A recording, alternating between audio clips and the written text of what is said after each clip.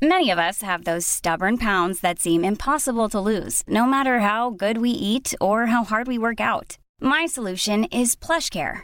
PlushCare is a leading telehealth provider with doctors who are there for you day and night to partner with you in your weight loss journey. They can prescribe FDA-approved weight loss medications like Wegovy and Zepbound for those who qualify.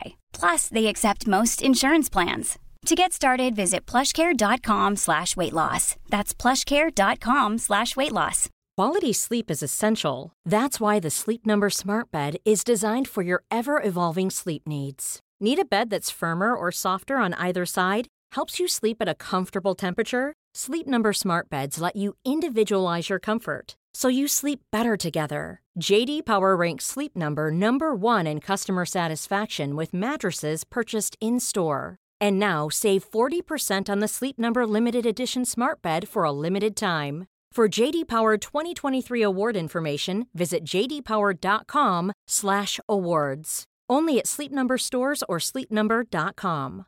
This is Paige, the co-host of Giggly Squad, and I want to tell you about a company that I've been loving, Olive & June. Olive & June gives you everything that you need for a salon-quality manicure in one box. And if you break it down, it really comes out to $2 a manicure, which is absolutely insane. It's also so easy to get salon-worthy nails at home with Olive & June. The difference between how your nails used to look when you did them yourself and now with the Mani system is a complete game changer. The best thing about Olive & June, too, is it's a quick dry. Dries in about 1 minute, lasts for 5 days, and full coverage in up to 1 to 2 coats. Visit oliveandjune.com/perfectmani20 for 20% off your first system. That's oliveandjune.com/perfectmani20 for 20% off your first system.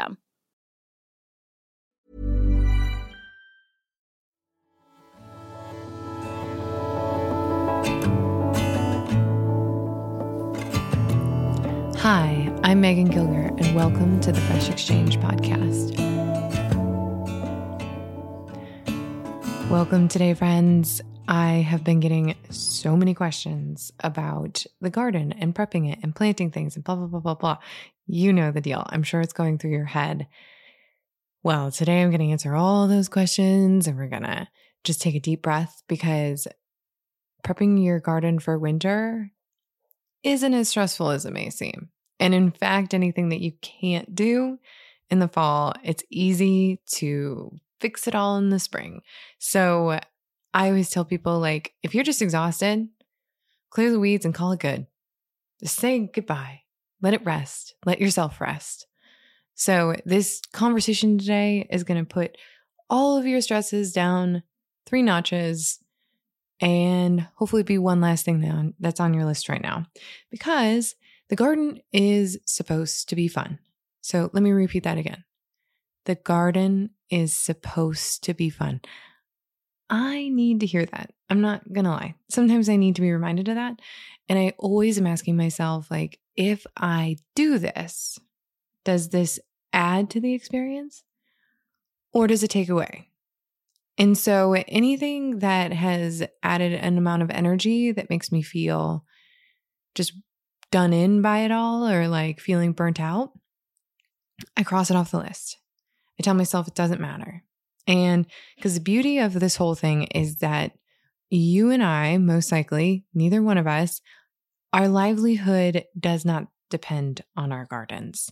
And this is also why I'm all about the self-sufficient mindset with community in mind, because I don't want you guys to look at your garden and feel that if it doesn't work, then in some way it's like, you know, you're no longer able to feed your family, or like, we live in a modern society where we can grow a garden, enjoy it, put away what we can, and then look to our local farms and be like, or even our local grocery store. And if you can do it, a co-op that has amazing local options and really is thinking about what they're purchasing and selling, we can utilize all these things. So our livelihoods, we are not farmers who our livelihood depends on the success of our gardens and our farms. So it's a beautiful thing. So I want you guys to be relaxed and to just take it all down a little bit, because this isn't like a game of win or lose or like nothing. We're here to have fun. We're here to connect with nature, and we're here to find a therapeutic place to reflect and see life and enjoy the seasons. So my goal today is to both take the stress out, to make it easy, and to make it really clear. So last week I did a event where I helped you guys prep your gardens. And if you couldn't attend, no worries. This is a little bit of that information, except I was actually doing it and showing you guys. So if you signed up, don't forget to get your replay that was in your email. If you're in the community, the replay is also in there for you. But if you missed it, no worries, because we're going to also discuss a lot of those things today. So, first of all, I have been a little slow to do this one because I'm not even doing this stuff. I just started doing some of this week because the weather has been so warm. And so I've been letting my garden just kind of go. I finally last week opened the doors to the garden to the chickens. They're just in our lower, larger garden, and our upper garden sustains a lot longer because of the things that I grow in it. So it's not as like quick to turn as the other one. The other one's a lot more of the summer things. And so those things are at the end of their life. So I just started doing this stuff. So if you're in zone 5 and 6, you may be experiencing some of this as well. This is when we start doing all that prep work. And this is also when we start thinking about planting our bulbs, but we're not doing it yet. And I'm going to talk about that. But this whole podcast episode is going to give you a very clear picture of what to do, how to do it, and why to do it. And also to say, if you can't get to it, it's not make or break it. Okay? Just going to say that. So if you grew a garden, awesome. I'm so proud of you, no matter what you did. So first of all, just pat yourself on the back. You did it. You do not have to plant for fall. You do not have to put bulbs in. You do not have to do anything like that. You planted a garden. Look at you. So great. So I think it's amazing. I'm just glad that you did it. And I'm sure that you hopefully enjoyed it. And so hopefully I was able to keep it low key and fun all season long. But now's the time to just kind of close her up, close the doors on it, let yourself rest. And even if you live in a warmer climate, you can let yourself rest. Or maybe you let yourself rest over the summer and you live in a climate where winter is actually a great time to grow some things. Awesome too. But needless to say, the first thing on our list, no matter what we're going to do, is we have to clear the weeds. So, and clear any dead plants. So we're going to remove the unnecessary. This is a great analogy for another meditation on another day, but we want to remove all the weeds because they most likely have gone to seed if they're at this point in the year. So you want to remove them. You do not want to till them. You do not want to, this is also why we don't till. You do not want to feed them to your chickens necessarily. You want to make sure they also don't go in your compost pile because all those seeds are going to turn into something when you lay that compost. So toss them in the woods, burn them in your bonfire that week, whatever it is, just let them go. And if you have plants, I would suggest that you can, like a lot more tender plants like Swiss chard, let's see, anything that's like Swiss chard level, lettuces, things like that. If it has a more fibrous, thick, heavy stalk, I highly suggest taking it out of the ground because it's going to continue to either suck nutrients or something else. But those softer stemmed things are going to degrade through the winter, and especially under some fresh compost or mulch or anything like that, which we'll talk about in a second. So you want to clear away all the plants as much as possible. Now, if you did do some cover crop, particularly if it was like buckwheat or something like that, you can cut it and let it lay and act as a mulch. The one problem is you might have some sprout up in the spring. If you're okay with that, that's fine too. It's going to regenerate in the soil, do a lot of great things as it degrades, but it may also seed itself. It's always the risk, but it does a ton of great things. And the pollinators love it. So ours always does do some reseeding, but I just kind of leave it. I love it. I like where it pops up. It's usually pretty. And if I don't want it, I give it to the birds and the chickens. So they really love it. Or you can, I think you can eat buckwheat. But anyways, I'm not done that. I know you can eat the growth seed, but so that's a big thing. You want to clear out all those weeds because you just don't want that to deal with in the fall or in the spring. It will be exponential. And believe me when I say that. The other thing is this is how we lower weed pressure for the next year. So that's the one thing. The other thing is you want with those plants that you grew, if any of them have diseases such as downy mildew, blight, let's see what else. If you had any squash bugs or squash vine borers, all those things, you're going to want to take them and burn them or don't compost them. You can also just toss them in the woods. The problem is if you had squash bugs, though, you're going to need to burn them because those guys will overwinter on those plants and then you'll have even more squash bugs the next year. So, and if you have chickens, the chickens aren't going to eat those. They just don't eat squash bugs. It's terrible. It's why I cannot get rid of them. But so that's what you want to do. You kind of want to burn some of that stuff instead. And it's an organic material like burning wood. So the environmental effects are sort of low. So you just don't have to worry about it. Then after you've kind of done that, the next thing you want to do is you're going to lay fresh compost. Now, compost, when we say compost, what this really is we're ground covering. And why we do this is that it protects the soil, it suppresses weeds, and it also builds new nutrients. And finally, it captures and protects the carbon stores in the ground. So when we have exposed soil, we actually are potentially releasing carbon. But if we're laying a fresh load of compost on top, some chickens are scratching around in it, or you just lay down pine bark mulch or hay, which can reseed. So just warning there, hay or straw can reseed. The other thing, or you can even use dry leaves. So if you raked up leaves in your yard and you don't want them around, go and lay them on top of your garden beds and use that as your mulch material.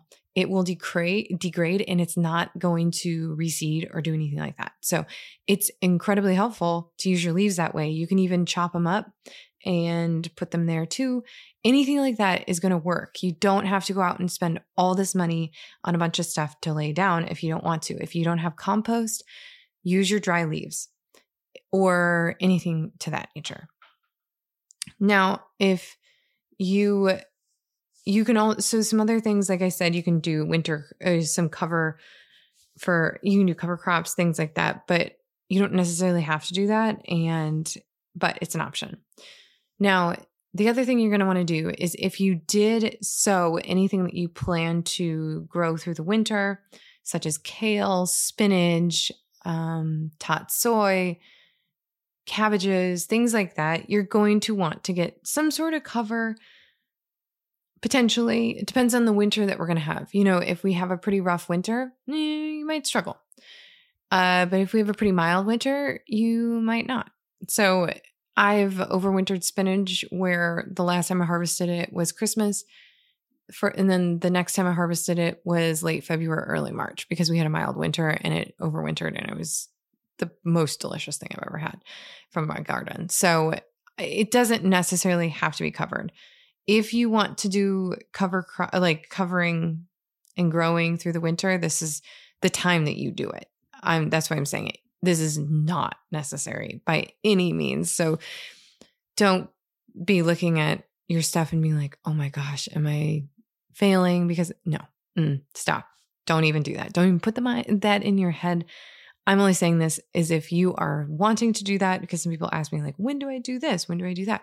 This is your moment. This is when you start covering it. As soon as you start seeing those numbers come up on that are at night, below 40, you're going to want to start covering those things if you're at all interested, because you're going to lose all those things potentially, or, it's just going to slow down the germination and production of the leaves. So if you want to know more about what to cover them with, there's plenty of stuff that I can suggest. So you're more than welcome to email me or shoot me a DM on Instagram. So then the next thing, after we've prepped everything, things are clear, you're going to want to have a plan in some way of what you're going to do with bulbs. If you're going to plant them, you got to think about it now. And because not that you have to have your whole garden planned, because I don't do that. I'm not like, oh, I already have my spring 2022 garden planned. No, I don't. What I do have in my head though, is I do have an idea of like where my garlic is going to go. And I'm thinking through rotation, number one. So it's not going in the same place it was. I'm putting it in a completely new bed because the soil needs to regenerate. Garlic's a huge suck on the soil. And even though I'm laying fresh compost of about 2 inches, it still needs it still needs fresh soil, more or less. So I have 2 areas I've been debating about. And one of the things I'm thinking about spring sunlight. I'm thinking about protection from frost, potentially.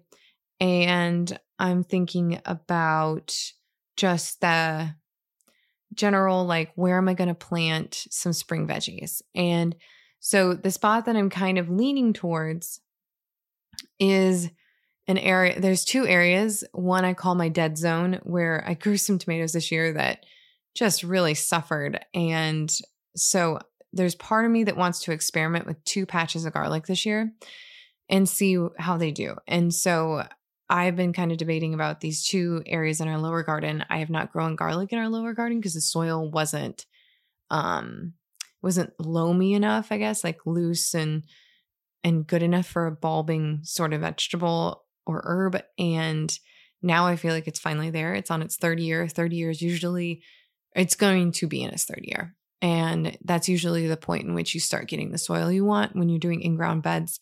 So I'm thinking that's what I'm going to do is I'm going to experiment a little bit. And I am excited to try it because I'm still learning a lot about garlic. Garlic is there's tons of varieties. There's 2 main varieties, and then there's like all these other little varieties off the 2 main ones. So there's lots to be thinking about. But if you aren't sure where to plant your garlic, the main thing to think about is, am I going to be planting anything in the spring? And I love utilizing my garlic as a protector for my brassicas, which are like kale, cauliflower, cabbages, any of that. So if I'm planning to grow Napa cabbage in March, I'm going to want that near my garlic because then I'm not going to have cabbage worm issues. If I'm wanting to grow kale beginning in March, I am going to want to do that as well. So I'm thinking about that. And I also, it just makes a great protector in the garden in general. So I'm playing with some ideas in my head. I accidentally over purchased garlic this year, which is a bummer, but I'm pretty excited to utilize the mistake I made. But this is definitely that time. This is also the time that you're going to want to plant your like tulip, daffodil, hyacinth, any of those flower bulbs that you've wanted to do. This is a great time to do it. My one note about how I do it and what I'm watching for, because I get asked this, is typically there was a year I planted my garlic on October 10th. Then there was another year I planted it the week before Halloween.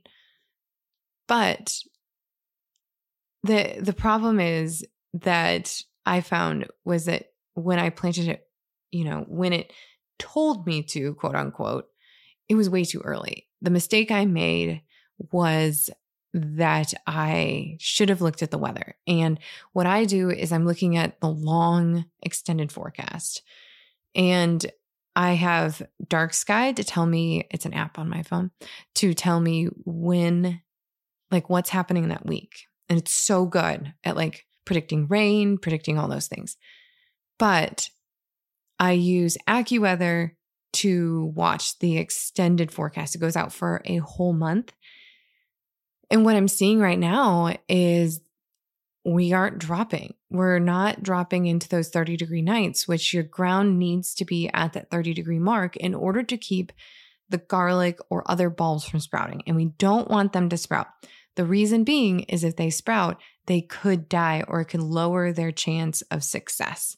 So we want to be super careful and watch the weather really closely in order to know when we should be planting these things and putting them in. That said, I have not done any of that yet. And I don't anticipate that I will do it until the first week of November, which is the latest I've ever done it. Based upon the weather, we might get a frost this week, this next week. But I'm not 100% certain. So even if we do, I'm still not planting it. I'm still waiting almost till I can't. And if you are planting your garlic bulbs and you're in short sleeves and you're not cold and your fingers aren't numb and you have to do it with gloves on, you've probably done it too early. That's my theory. Because the few times that I've done it at the wrong time, I've been really, really regretting it. One, because I had poor success. Two, the squirrels got it. Now, if we wait all the way till November, the chances of squirrels actually wanting to take the bulbs is extremely low. And what I'm really looking for is even waiting till after a first potential snow.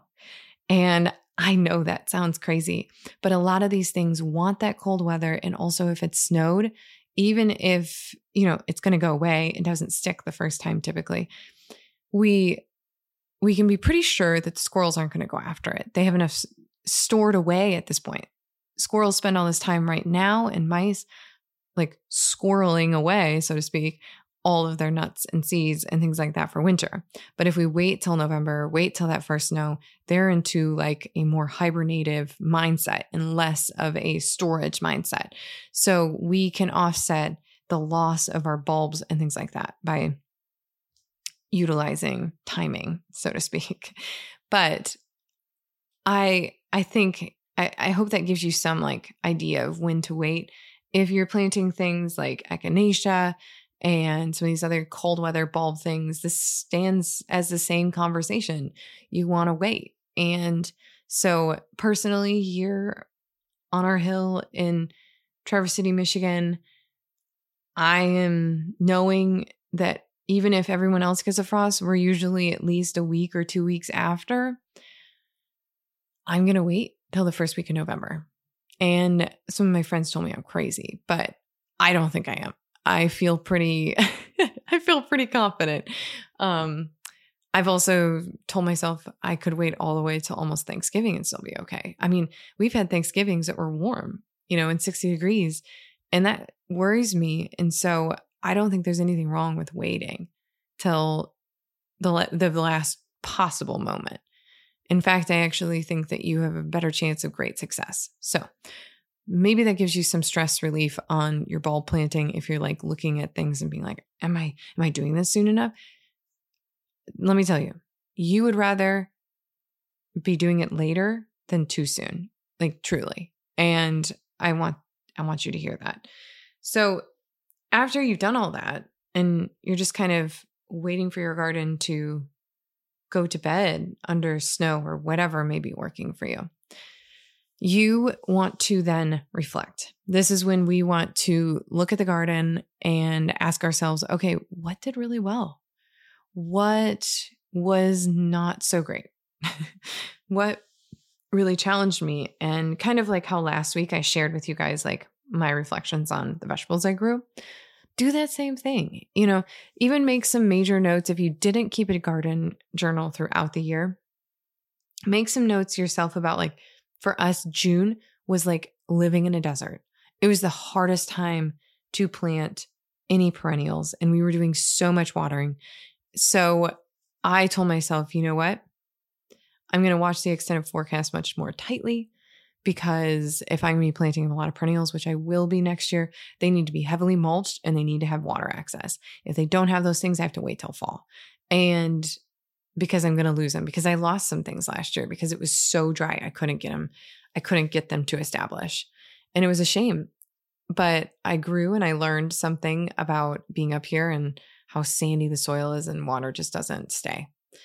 Even with mulching, it was miserable, but I learned something. So I noted that like June was super dry, but we stopped basically having to water as of mid-July.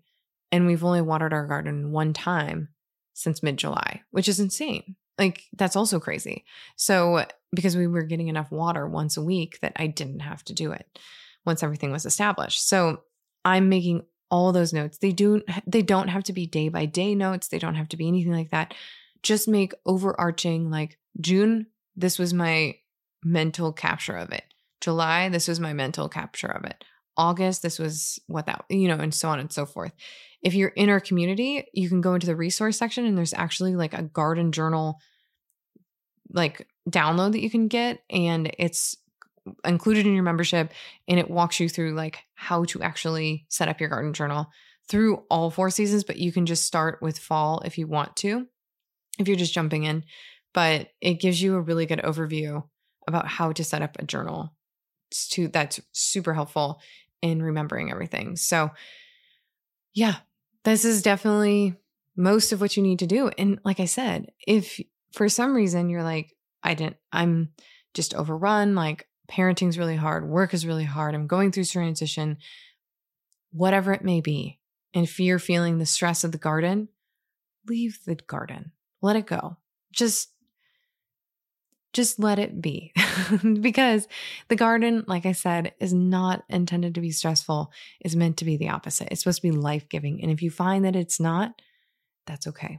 There was a point this year that I gave up in the garden because I was going through a stressful point with myself and everything. And I let the weeds go. They still are in there and I still need to handle it, but it's not taking up mental space for me more than just knowing like I might have to handle it in the spring if I don't get to it. And that's okay. We'll see if I do.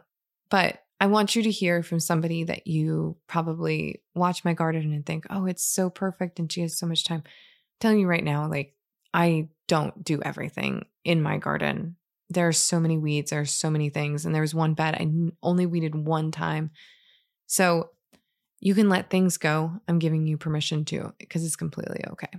But I hope that takes the stress out. And if you have any questions, you guys are always welcome to shoot me a DM on Instagram or an email. I always love hearing from you guys. The best way to support our podcast is to always subscribe and share it with your friends. Leave a review. Anything like that is super helpful to us continuing to be able to share here and give you tons of information and just, in general, help you enjoy living a little more. So till then, my friends, I'll see you out there.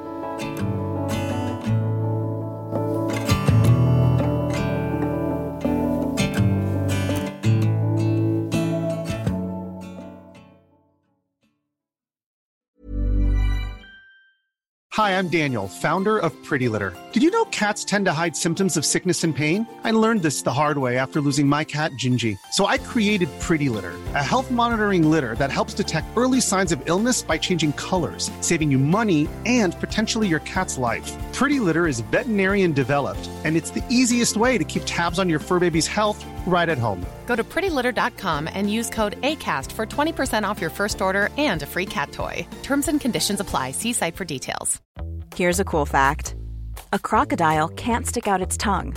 Another cool fact, you can get short-term health insurance for a month or just under a year in some states.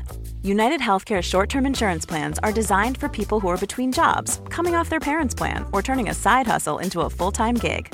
Underwritten by Golden Rule Insurance Company, they offer flexible, budget-friendly coverage with access to a nationwide network of doctors and hospitals. Get more cool facts about United Healthcare short-term plans at uh1.com. Hey, it's Paige DeSorbo from Giggly Squad. High quality fashion without the price tag. Say hello to Quince. I'm snagging high-end essentials like cozy cashmere sweaters, sleek leather jackets, fine jewelry, and so much more. With Quince being 50 to 80% less than similar brands. And they partner with factories that prioritize safe, ethical, and responsible manufacturing. I love that. Luxury quality within reach. Go to quince.com/style to get free shipping and 365-day returns on your next order. Quince.com/style.